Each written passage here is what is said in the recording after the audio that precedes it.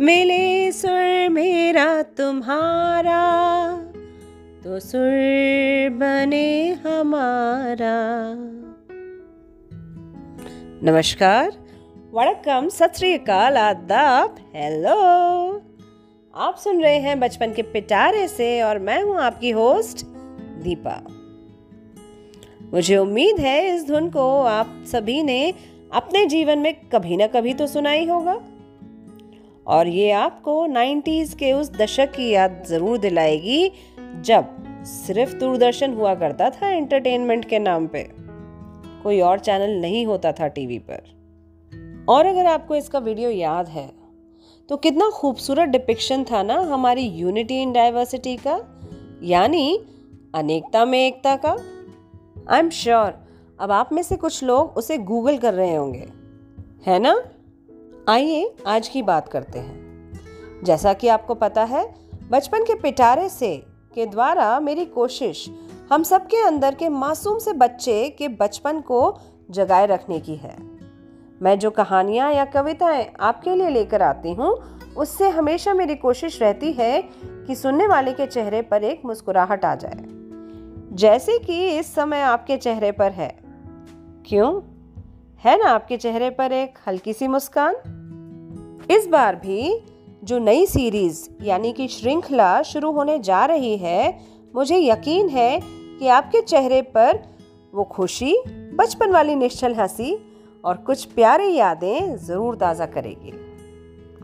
तो ये नई सीरीज आखिर है क्या और आप इसका हिस्सा कैसे हो सकते हैं? तो ये नई सीरीज को मैं नाम देना चाहती हूँ सेलिब्रेटिंग इंडियन लैंग्वेजेस, भारतीय भाषाओं का उत्सव।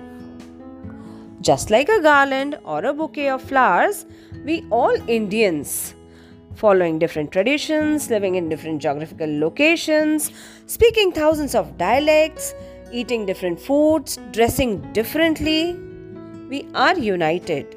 We are one. This unity in diversity, or as we can also call it as Anekta Mein Ekta, is our USP, our uniqueness. This Independence Day, let us all celebrate our uniqueness. Let's celebrate ourselves, our diverse cultures, our foods, our languages, and above all, our Indianness. It has been long since we have been giving importance to other foreign languages, for example, English. But now, it's high time we start celebrating, respecting our own native Indian languages. अब तक हम विदेशी भाषाओं को ज़्यादा महत्व देते आए हैं, लेकिन आइए अब अपनी भाषाओं की कुछ कद्र करें, उन्हें जानें, उन्हें समझें, उन्हें महसूस करें, क्योंकि हमारे वजूद का अहम हिस्सा है हमारी ये भारतीय भाषाएं। Do you know? At every 50 to 100 kilometers, the language changes in India. हर 50 से 100 किलोमीटर की दूरी पर एक नई भाषा शुरू होती है भारत में। हम इतनी भाषाएं बोलते हैं और इतने अलग अलग तरीकों से बोलते हैं। अपनी जड़ों और एक दूसरे को समझने और जानने का सबसे आसान तरीका है कहानियां।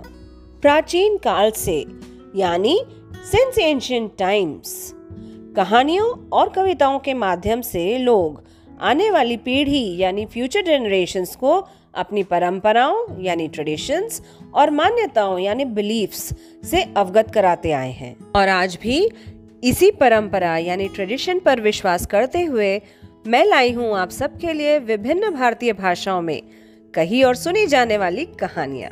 इस सीरीज में आप मेरे साथ भारत के विभिन्न प्रांतों की सैर करेंगे।